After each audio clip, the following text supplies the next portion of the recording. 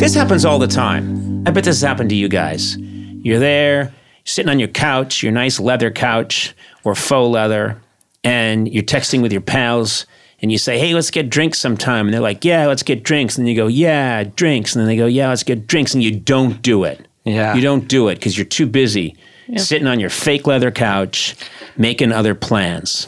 Well, guess what? J.P. Weiser's Canadian Whiskey wants to see that change. All right? Because life is about getting together with people, having a good time. So get off that fake leather or faux leather couch. Get out there. And break the schedule of rescheduling and the cycle of endless, let's do this, let's do that. To hell with it.